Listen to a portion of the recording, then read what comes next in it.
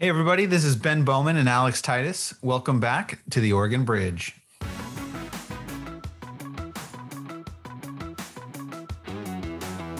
The reason that Senator Betsy Johnson is so widely respected in this district is because she's insanely good at constituent casework. There's no guesswork. She's not messing with people in any way, and she's very accessible. And so by demonstrating that I had the capability and the experience to do that work and that I cared about reaching that standard. At one point, somebody asked me how I would emulate her. And I think what I said was, that's like comparing like a college ball player with Michael Jordan.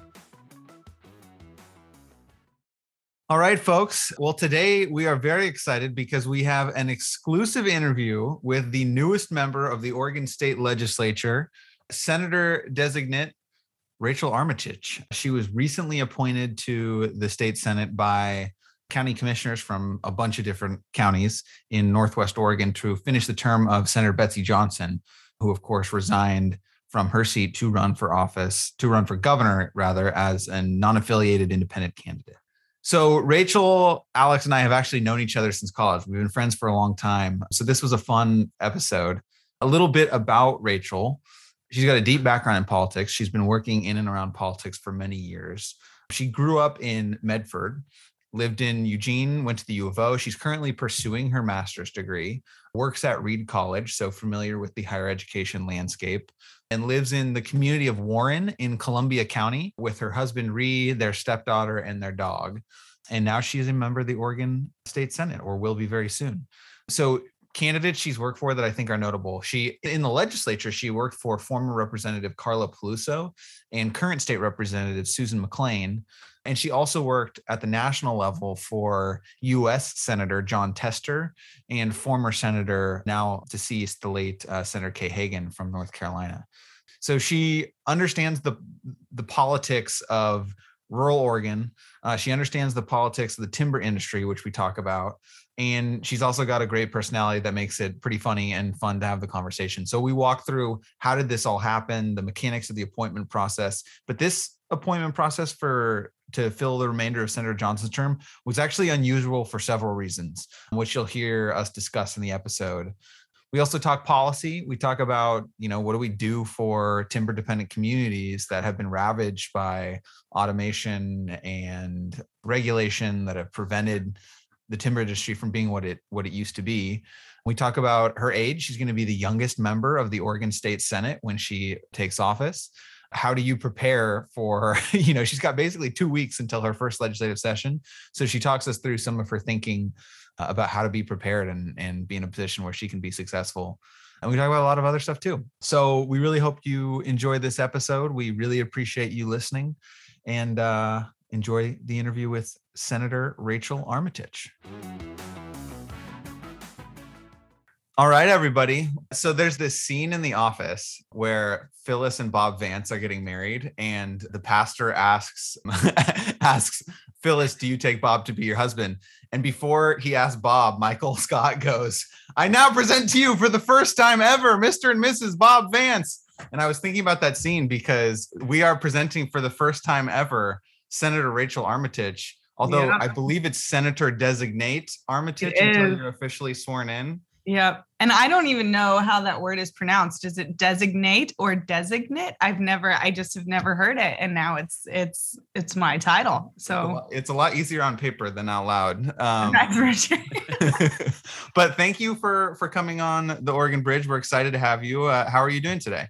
I'm happy to be here. I'm, just fresh off of the campaign trail, so to speak. We just tons of laundry to do. What they don't tell you, your personal life just falls apart when you go through a 20-day whirlwind appointment process. But doing great. We've got my dog's over here taking a nap on the couch, and I'm just got a hot cup of coffee. I live in gorgeous Warren, Oregon. It's perfect. That's actually on that note, I hope my dog starts to take a nap, but he is staring at the door, probably about ready to bark. So my apologies to our listeners if we have a disruption. But I'm glad you mentioned living in Warren, because when I was thinking about what we wanted to talk to you about, I was thinking how you've actually lived in a ton of different parts of the state. You lived in Medford, you lived in Eugene, you lived in Washington County, you live in Columbia County. That's true. You work in Portland. So I guess starting with Medford, because that's where you grew up, right? Mm-hmm.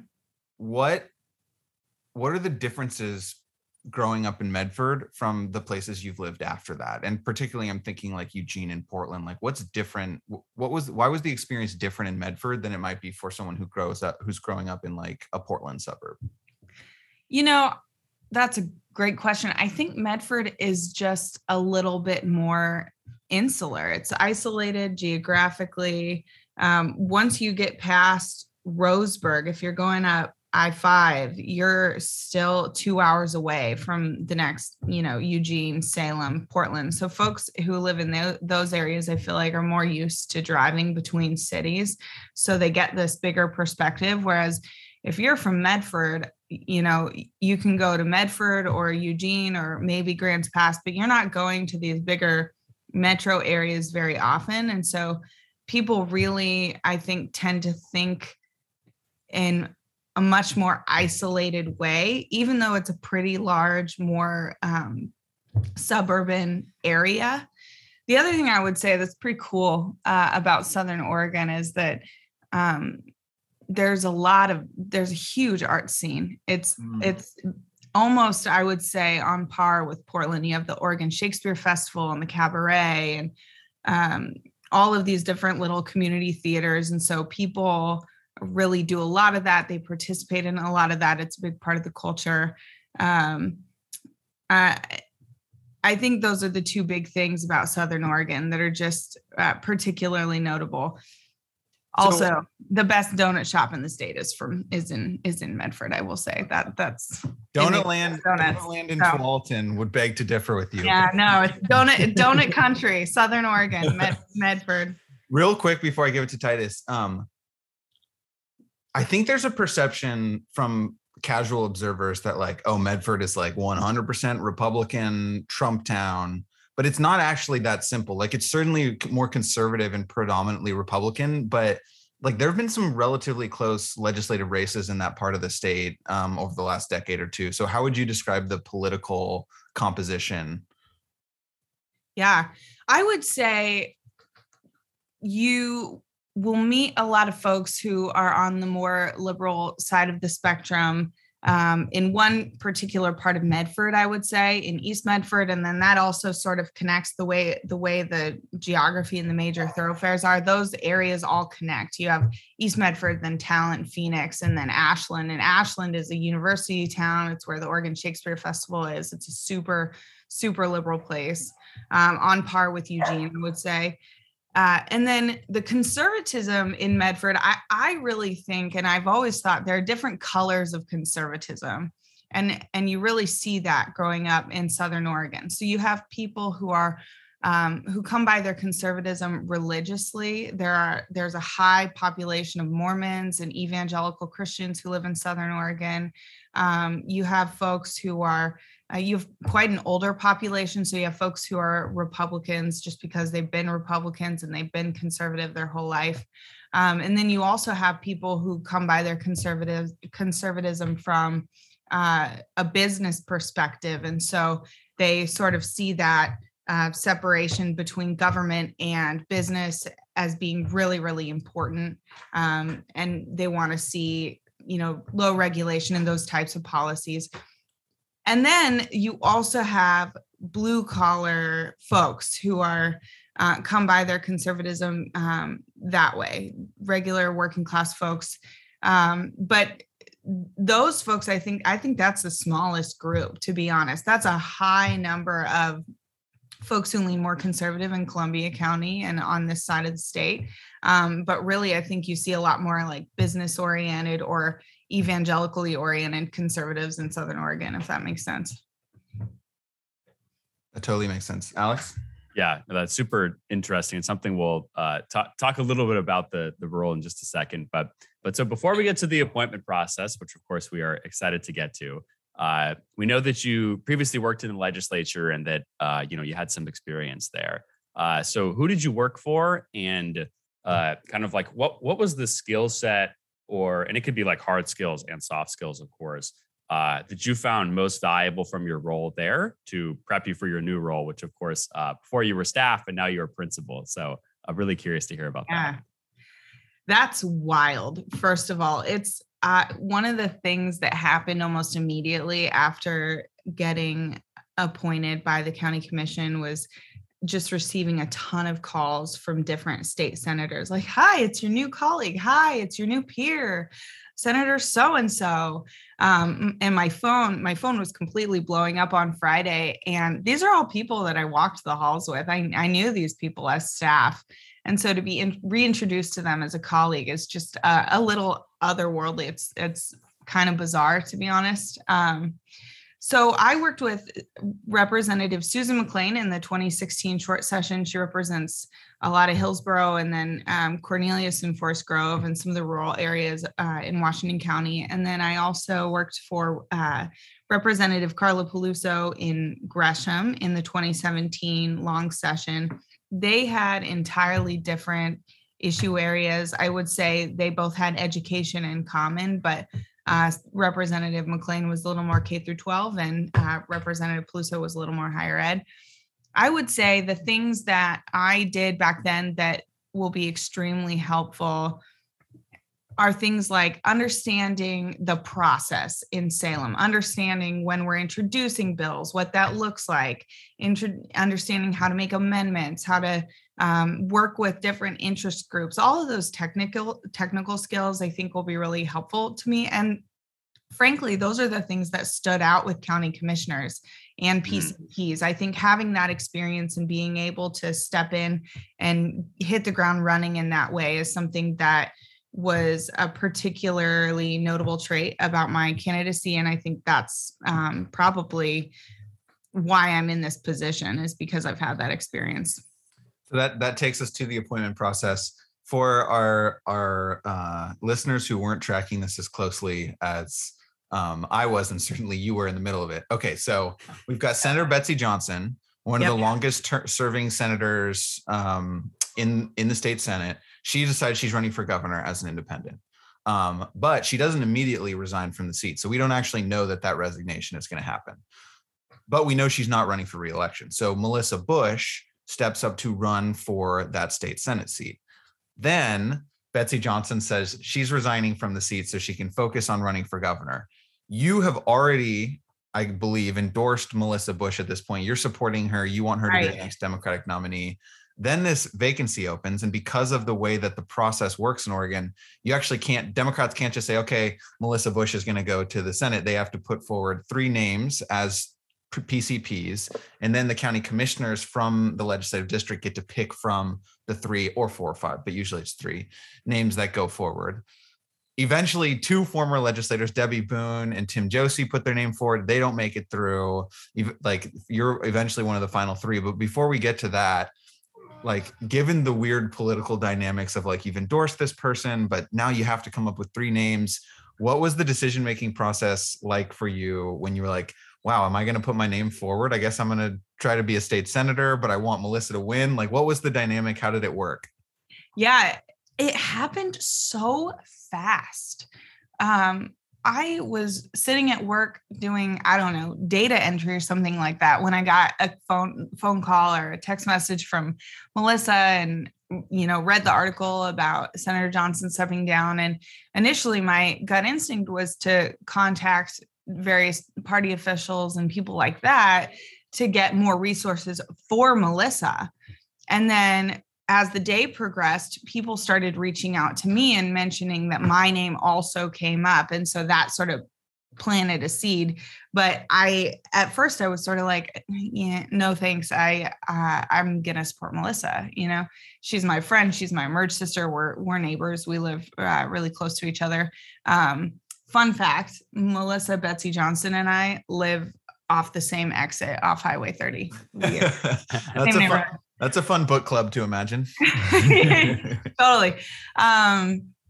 So, people started talking to me, and then I started thinking about it. And then I found out about that statement that she was requesting very specifically a placeholder candidate, and knowing her relationship with the county commissioners. Not everybody can request that sort of thing and get it, but because of her reputation and because of her close friendships, I would say, with local electeds, we figured she'd probably have that request granted. So that sort of opened up a lane. And from there, it really took 24 hours of considering it to saying, I'm all in. And I had to check, I had to take care of some logistics. Like I had to check with work and make sure that it was something that I could do. But once that was in the works, it was no question. And do you regret it yet? Or do you think the regret will come later? Where in the process? I'm just kidding. Well, I do. I think I was surprised. I thought that there would be a point where it would get a little bit more stressful and difficult and where I'd be a little bit more anxious. But to be honest, I'm such a nerd that I had so much fun talking with our PCPs and then talking with our county commissioners. I've been working in the nonprofit space for a while. And so being able to dive back in, it just felt like coming home, and it just never got hard. So, I know in the words of Lin-Manuel Miranda, winning is easy and governing is harder. So things will likely heat up, but I have really been enjoying the ride so far. So mechanically speaking, we'll go to this and then Titus will ask about like the actual conversations. But so the first step is you announce you're running. And in this race, there are actually a ton of people who said they were running. And then usually like in the Hillsborough appointment, which happened at the same time where State Rep Janine Solman got appointed senator on the same day you got appointed senator. There was the PCPs only had 3 choices. So they had to send all 3 forward. In yours, I think 6, 7, 8, something like that. Yeah. 8 maybe. Yeah. 8, so you had 8 people, and basically there was probably 100 or so PCPs in the Senate district. So you're like calling these people or emailing these people and like trying to basically say like, hey, you should put my name forward as one of the 3, but you should also support Melissa. Mm-hmm. So that's part 1 basically. Yeah. And to be honest, I think that without naming names, yes, there were several candidates. I think PCPs generally across the district, once we started having these phone conversations, it became pretty obvious early on who they did not want to vote for. Sure. And so because Melissa was already in the race and she'd already started developing relationships, there were a lot of people already who were pretty interested in her candidacy. And so it was really just a matter of explaining what the benefits of voting for me would also be. If I could go to the county commission with Melissa, then I could support her in that way. So the other part of it is that we had to choose whether to send 3, 4, or 5 people to the county commissioners. And so that was also a conversation that we didn't necessarily even need to have. I think most PCPs were pretty thoughtful and had an idea of what they wanted to do already. And in fact, when it came down to it, if somebody introduced the motion to appoint 3 people as opposed to 4 or 5, there was 1 argument in favor, no arguments against, and we passed it with a voice vote, which in a process like this is almost unheard of. That just doesn't happen. The political dynamics at play here are really, really fascinating, particularly in your district. So you have PCPs, which for listeners who aren't super familiar, PCPs are like basically party activists. They're the people who go to central committee meetings for the party on both sides, both Republicans and Democrats. So they actually tend to be, I would argue, further left than your average voter, or further right on the Republican side. But the weird part in this district is it's a Democratic seat, but there was way more conservative county commissioners than progressive or Democratic county commissioners. In fact, there's some Democratic county commissioners who probably vote more similarly to a Republican than a Democrat. So you basically have to appeal to a left of center group first. And then in the second stage, you have to appeal to a right of center group. So how did the conversations go with county commissioners? Like what was that like? Well, I think with PCPs, I think they had a pretty good understanding of the political dynamics at play to begin with. It's, I think it has been such a fun group of Democrats to work with. And I've worked with Democrats all across this state and in other states. And to a certain extent, it's like going to church. They're all sort of the same, no matter where you go. But this is a particularly fun group. And I would say the difference with county commissioners really was less about issues, although there was certainly a more moderate stance, of course, on things like natural resources, which makes a lot of sense because our natural resources bring in revenue that county commissioners rely on to do their jobs. But I think the difference is that county commissioners really cared more about the how of this person doing their job, and PCPs cared more about the issues. So it didn't take very long to realize that the reason that Senator Betsy Johnson is so widely respected in this district is because she's insanely good at constituent casework. She calls people back. She's honest and straightforward and blunt about where she is. There's no guesswork. She's not messing with people in any way, and she's very accessible. I heard a story about Senator Johnson where somebody called her, and I can relate to this story because this happened to me. 3 weeks before their wedding, they had lost their venue because of COVID, and the senator helped them find another venue. That's the level of constituent service we're talking about in this particular district. And so by demonstrating that I had the capability and the experience to do that work and that I cared about reaching that standard, I think that really stood out. And I was honest. At one point, somebody asked me what I thought about Senator Johnson and how I would emulate her. And I think what I said was that's like comparing like a college ball player, right, with Michael Jordan.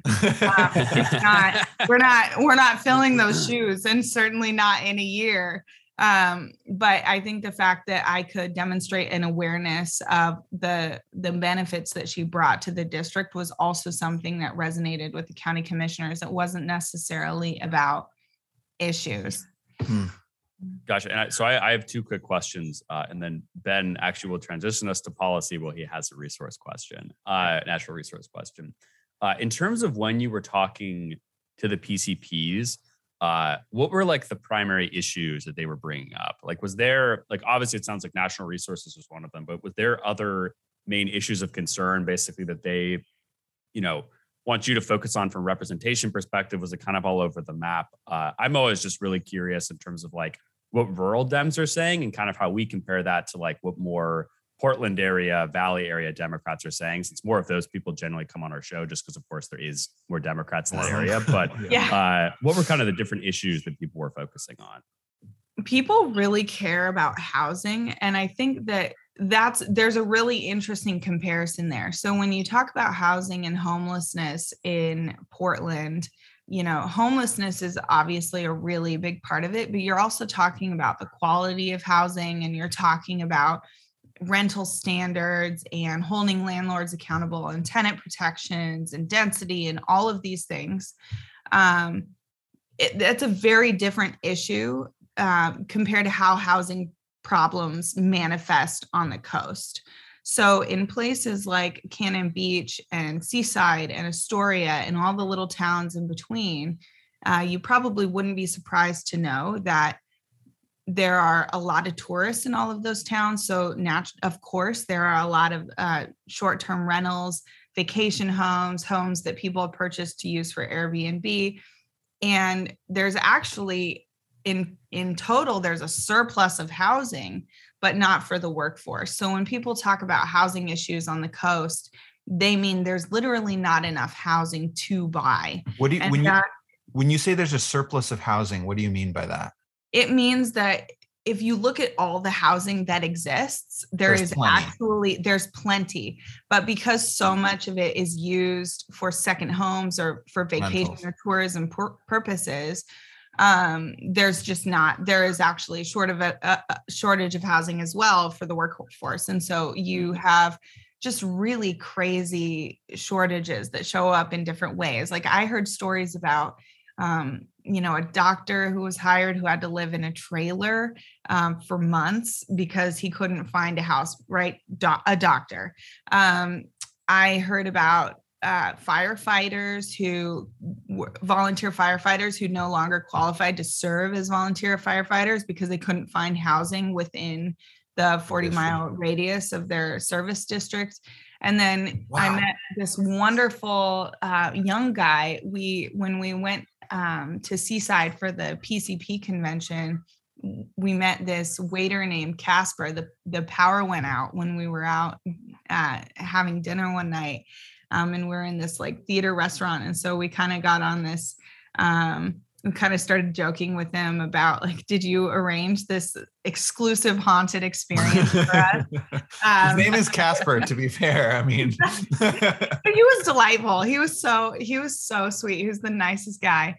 And, we were there for long enough that I mentioned housing to him and asked him what his situation was like. And he told me that he actually is living in a 3-bedroom, 2-bath with 7 adults and 2 kids. And he is sharing a room with another adult and paying $500 a month to do that. So that's the kind of, and everybody is aware, everybody knows that. So every call I got on with PCPs was about that. And every call I got on with county commissioners, they definitely brought that up. Yeah, that's really interesting. And then 2 quick questions about the process, then we'll transition over into policy. First off, when they were voting for between the 3 candidates, was it just whoever got the most votes won? Or was it like, okay, we did, this vote, then one person was eliminated, then it was between you and another person, then you obviously came out ahead. What was that sort of process like? And then my added question to that was, from my understanding, this happened all over Zoom. It seemed like that would be such a strange experience to do this from your bedroom. And it looked like, at least from the pictures on the articles, that like people were in their bedroom, they're in their house. How is that? I mean, you literally like got appointed to elected office over a Zoom call. I just think that's the strangest thing. But what was the experience like when the voting was actually happening? And then, of course, you came out ahead.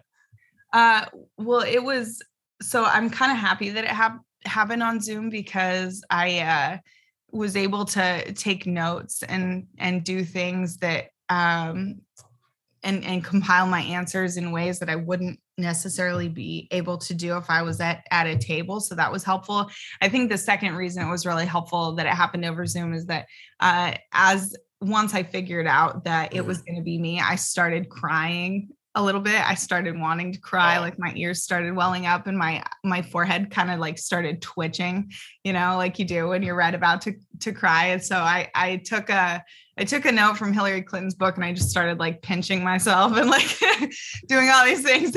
And you start crying because it hurts so much. Yeah. And then I also had my darling, sweet husband, coaching me from the side and sharing very blunt feedback about my answers. We had a really easy system. It was either thumbs up, thumbs to the side, or thumbs down. And he didn't have a problem after I'd answer a question from commissioners giving me that thumbs down. He's just you're like, well, going into the next question with a lot of confidence, Ree. Thanks for the down vote. Great. That's a great point, Dan. Thank you for bringing that up. So it was very different. The PCPs were in person. And the other part of that process that I want to bring up about that part of it is that we also had Nadia. So, me and I really introduced myself in relation to Melissa, or really, frankly, I introduced myself as the number 2 to anybody the PCPs wanted to support, because not everybody was a supporter of Melissa in the beginning. And so I really was able to talk to everybody and really talk about my own merits and say, listen, no matter who you're voting for, I would hope that you'd consider me your number 2. And then Nadia is just this super sharp person over in Arch Cape. She sits on planning commission. She's got quite a policy brain.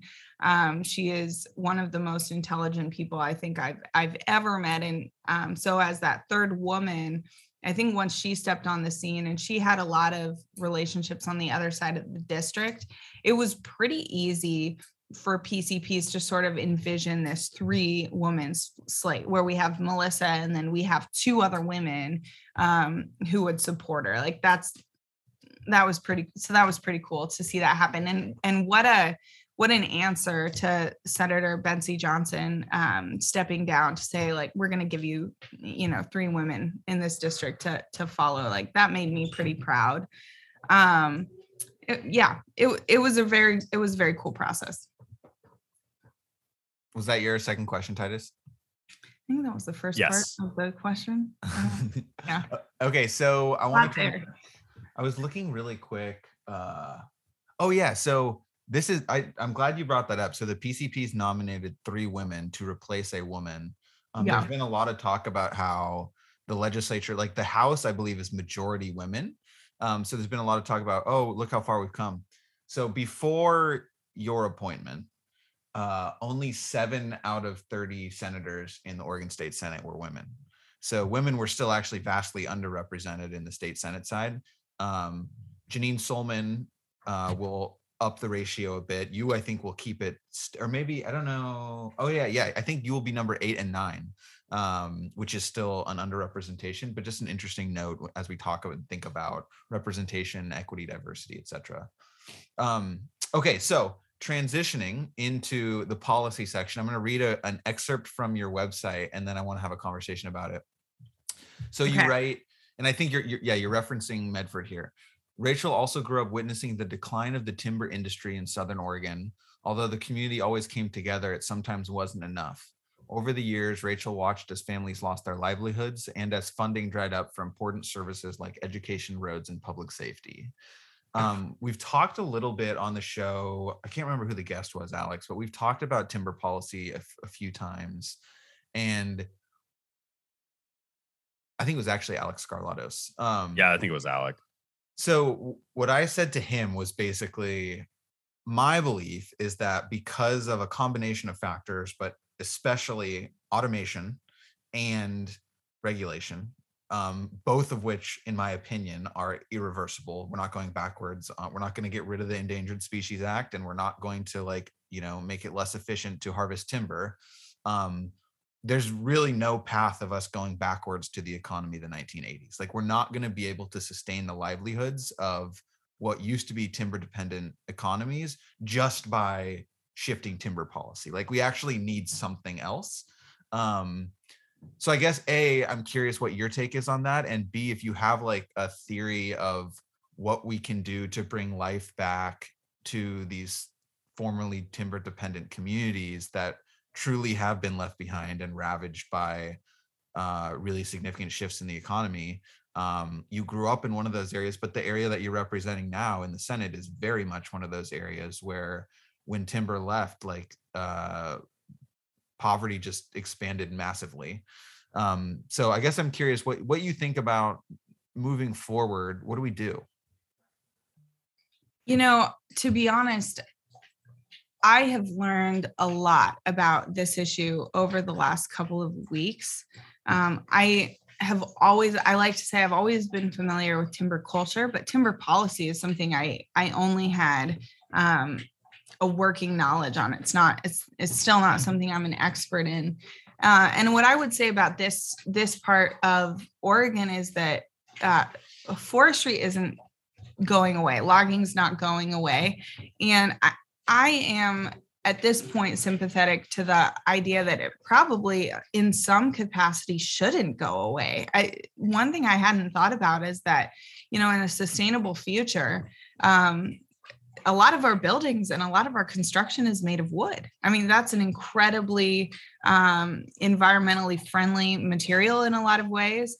And so that industry on some level should always exist.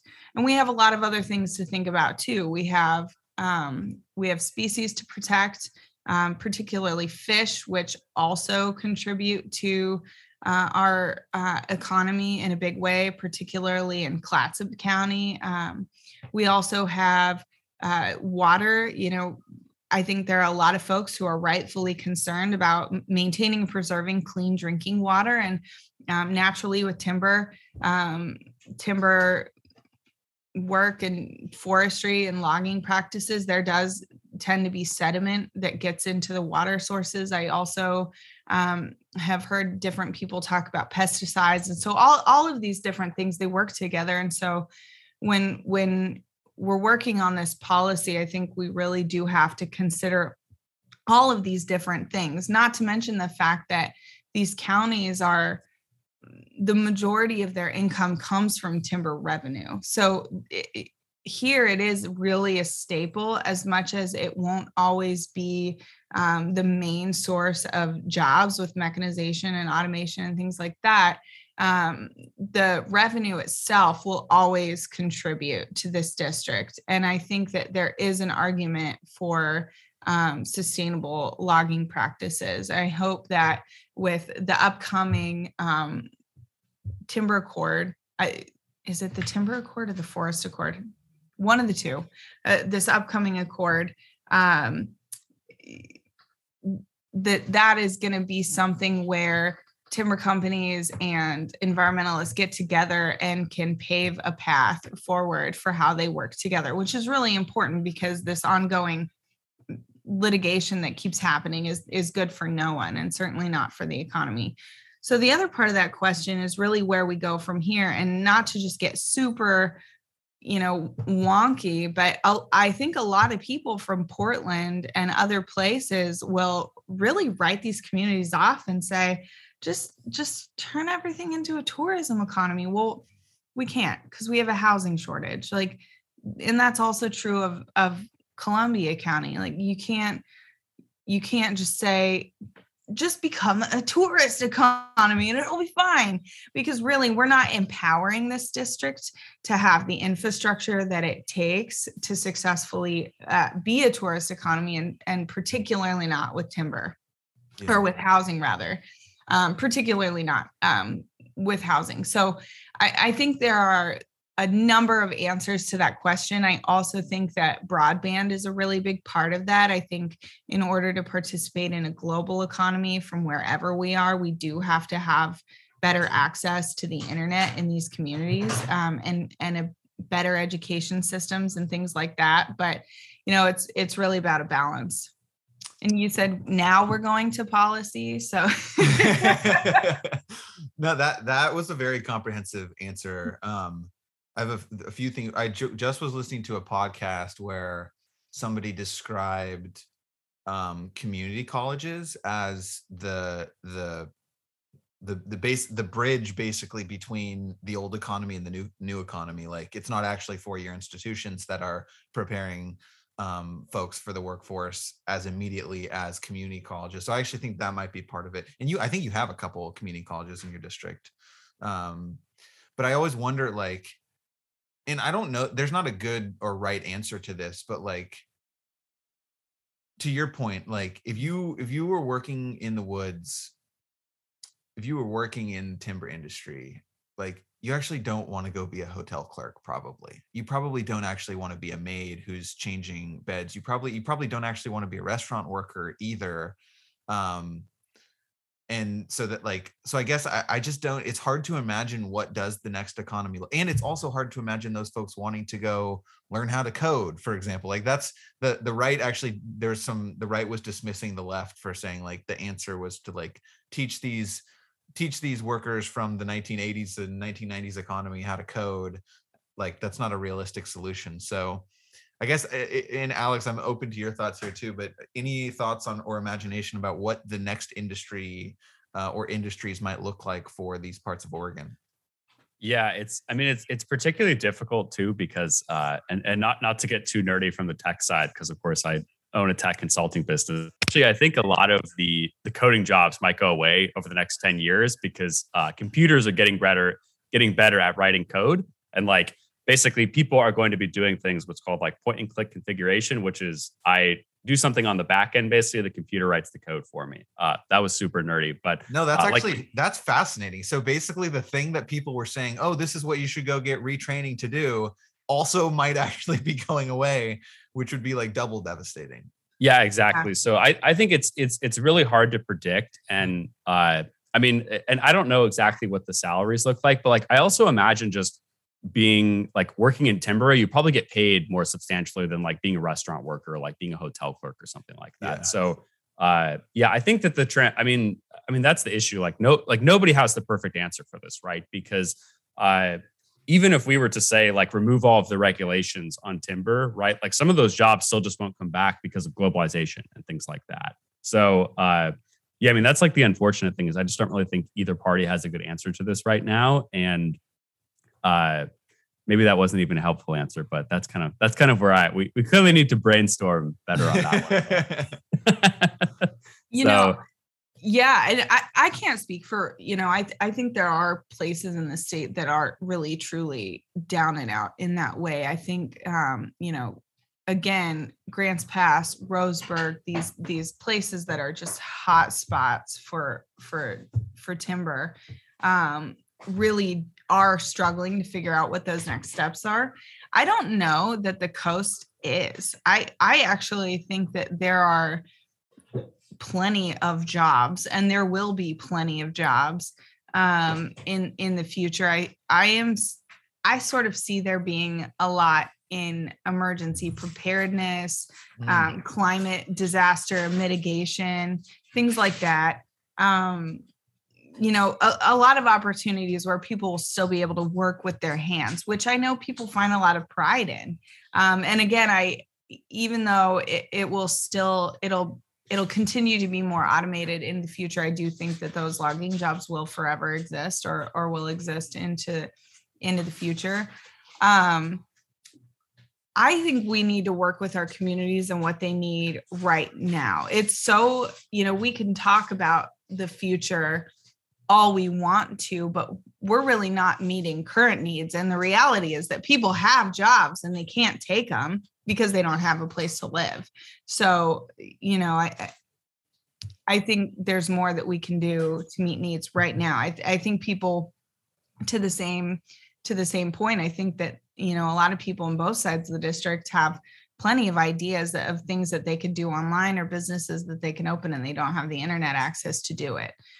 So it's really more about meeting an immediate need. And I think if we can set that infrastructure up, I think there's plenty of room in this district to grow. Great answer. Yeah, that's interesting. And one thing we wanted to ask you a little bit about is kind of like political realignment in general. And I'll just keep that very baseline in terms of saying that the suburbs are moving much more towards the Democratic Party, and rural areas are moving much more towards the Republican Party than they were before. You obviously represent a district which is, of course, held by Senator Johnson, who I think most people on the right and probably the left would consider to be much more moderate than your Democrat on average. Someone got mad at me because I described her as a moderate, and they said she's not a moderate, she's a conservative, which I found very telling. Fair. She might literally be one of the last like Democratic conservatives left, which of course used to be a much bigger coalition, the Democratic Party, before various changes and things like that. But like I think that one, it probably makes it frankly harder for you to talk about the issues that you want to talk about, because if you're talking about like retaining timber jobs and things like that, like maybe that causes a primary challenge or something like that, and someone tries to pull you further to the left. Similar if a Republican was running in a suburban district. But I'm just sort of curious of your general thoughts. Like, do you think that Democrats can still win in districts like the one that you're in now? And I know especially it's getting a little bit more conservative even after redistricting. And if so, like what do you kind of think that winning agenda looks like for a Democrat to be able to hold a seat like that? I think it's super nuanced, and I'm not gonna, kind of rail on Portland Democrats or Willamette Valley Democrats too much. I think there's there's not really a corruption thing here. I think a lot of people point to Democrats and say, oh, corruption, oh, mismanagement. And, there's definitely room for improvement, but I don't necessarily know that it's a question of corruption. I think there are people who are elected to represent their districts, and their districts look very different than this district. And so there's just sort of this natural oblivion, I think, that happens with Democrats when there aren't a lot of them who represent rural districts in those caucus meetings and in those priority agenda setting meetings, and they fall short all the time. And that's not necessarily, I don't think that that's necessarily something that they do out of bad intention. I just think we all have different perspectives, and that's fine. But I do think that people feel that sense of being left out. And so my goal is really more than being accountable to PCPs and party Democrats, who, by the way, I still have a lot of respect for, and I think they're super smart and wonderful. My accountability is really to folks who feel marginalized in that way. They feel left out of what's happening in Salem. And so I think we can do a lot by bringing folks into the process and making them feel heard a lot more. And Senator Johnson, I think, was really good at that. So we got a couple more questions and we're going to be close to time. So I want to ask a somewhat logistical question here. So you get appointed to become a state senator, and then the short legislative session, which will be your only session, unless there's a special session, starts in like a week and a half. Yep. So you basically have, in that session, which will be about a month, you'll basically have 1 month to do whatever you're able to do for your district, aside from the town halls and constituent services. Like, really, on a policy level, you've got a month to do whatever you're going to be able to do. And so in this next 2 weeks, you have to figure out what's going on in Salem. You have to build some relationships with legislators. You have to hire a staff person or two. You have to try to get on the committees you want to get on. You need to meet all the lobbyists. And, oh, by the way, you have a full-time job that is not being a state senator that is somehow going to have to figure into this. So can you actually, for listeners who are like, how do these people do this? How are you logistically moving through the next week and a half trying to get ready for this like incredibly important 30-day stretch? Yeah, so we're not sleeping anymore. Sleeping's canceled. Sleeping is canceled. Meal times, 15 minutes tops. I think I've gotten into a pretty good flow of having conversations with a lot of people in the evenings, and my Facebook messages, email inbox, text messages, voicemails are currently inundated with people I need to talk to. And I'm really excited to have those conversations. It seems like a lot of those will be able to happen during lunchtime or after the workday. I think there's a pretty good understanding that most folks who serve in the legislature do also have day jobs, which is great. There's definitely someone listening to this who's like, I called Rachel. She hasn't called me back yet. And now she's doing a podcast. Are you kidding me? Just kidding. If I haven't called you back yet, I promise I am. Like today, it's going to happen. And I've tried to keep up as best I can. And it really has been fun to talk to so many people who have different interests in the district. And I think there are a lot of people out there who have a lot to teach me. So it's exciting in that way as well. As far as staff is concerned, I have already extended an offer to a chief of staff, somebody I'm really excited to bring on with me. And then we will be conducting interviews in the next couple of days and figuring out who the second staff will be. And we're hoping to hire somebody from the district and bring that kind of insight and knowledge on board. So I'm really excited about that as well. Otherwise, I don't know. I do not know how we're going to get it all done. I am really excited to find out. And I think that's a really nerdy thing to say, but it fits. I guess here we go. All right, Alex. the ship has left the station. So best of luck. It's like one of those rocket launches. You hope everything goes well, and maybe there's an explosion in the air, but fingers crossed.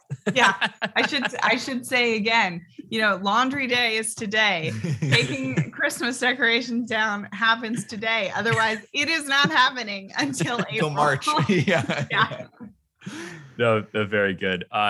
And then, just the last question I wanted to ask you is kind of about generational divide. So there is, I guess I wouldn't say a lot, but there is a number of younger people who are now moving into the state legislature. So there's you, there's Rep. Campos, who we've had on the show. There's Rep. Ruiz. Ben will likely be elected to the legislature coming in this upcoming year. I'm just sort of curious in terms of how do you think that generation, and maybe there's just not enough young people, air quotes, elected yet to the legislature, and there's all these think pieces and all this stuff the millennials are coming and it's finally happening and the issues are going to be new. And I think a lot of that's over exaggerated because a lot of politicians are still much older than millennials, obviously. But there is sort of fresh blood coming into the legislature, mostly on the Democratic side, but probably on the Republican side coming up too. How do you think that changes, if it does at all, kind of the issues that are prioritized and that people are talking about? Well, first of all, I just want to say I look forward to having more young Republicans join us. I had a lot of great friendships with young Republicans while I was at U of O. Some of my best times were hanging out with you. To be honest, I really enjoyed it. But I think it's weird to think that I am going to be the youngest person in the Oregon State Senate. I thought I had missed that boat, frankly. In my 30s, I don't necessarily know that I feel like that should be the case. Actually, quick question. Maybe you don't know the answer. Are you the youngest person ever? Or is there someone else who's been younger? Okay. There've been 20 somethings. Yeah. Okay. But for now, I will definitely be the youngest person. So, I think that with younger folks comes a certain level of efficiency that happens. I don't know how to describe it. I just think that, growing up on social media and figuring out how to do things quicker and more effectively, and the point of view that we have, I think lends itself to urgency and efficiency. I also think that we're not all coming to the legislature through law degrees. And so we have more varied professional expertise that we're bringing in. And so I think, a lot of problems that I've heard about with state agencies is sort of this lack of programmatic continuity, which as an attorney, there are a lot of amazing skill sets that you bring to the legislature as an attorney. And I don't necessarily know that that's one of them, but that's certainly something that I can bring as somebody who's worked at a nonprofit. And so I just think that there's a certain sharpness to millennials that in the legislature will be really fun to see. And I think the other part of that is that for me, the answer is TBD. You might have to ask me after the legislature, after I've had the opportunity to work with Rep. Campos and Rep. Ruiz and Rep. or Senator Lauren Spence. I'm really excited to meet her. I cannot wait. So definitely ask me again after session that question. We'll have to do a millennial podcast. That would be so fun. That would be super fun. So I pulled up the list. I actually don't have any senators on this list to reference, but so here are some of the names of young legislators. So there have been 3 state legislators who were elected at 23. So quick, this is a very random question. But one of the county commissioners who voted for you was named Margaret Magruder, right? Do you know if she has a husband or brother named Dick Magruder? I don't know who that would be in relation to her, but I know she comes from a family of politicians. So Dick Magruder was first elected in 1970 to the state legislature as a 23-year-old student. Wow. Rep. Earl Blumenauer, 24 when first elected. Rep. Ryan Deckard, who folks probably know, elected at 25, and Mark Hatfield, elected at 28 in 1950. And the quote says, at the time, he was the youngest legislator in Oregon and still lived at his parents' home. So you are a full-fledged adult compared to Mark Hatfield in 1950. I love knowing that. I feel better for knowing that. Yeah. So Rachel, thank you again for coming on. We're going to call it an exclusive interview, your first long-form interview post-appointment. Our final wrap-up question is, folks want to be following what you're doing in the state legislature, or they want to be in touch with you. What's the best way for them to get connected? Oh gosh, definitely find me on Facebook. My Facebook page is Rachel for SD16, and then my email is rachelfororegon@gmail.com. Please email me. I'd love to connect. And I definitely look forward to meeting a bunch of different constituents and stakeholders. Awesome. All right. Well, thanks again to Senator Designate or Designate. Thanks for having me. Don't know, Rachel Armitage. And for our listeners, don't forget to subscribe on whatever platform you're listening to this on. If you're allowed to, give us a 5-star rating and subscribe to our newsletter, theoregonway.substack.com, at least for now. Thanks, everybody, and we'll see you next week. Love it. Thank you.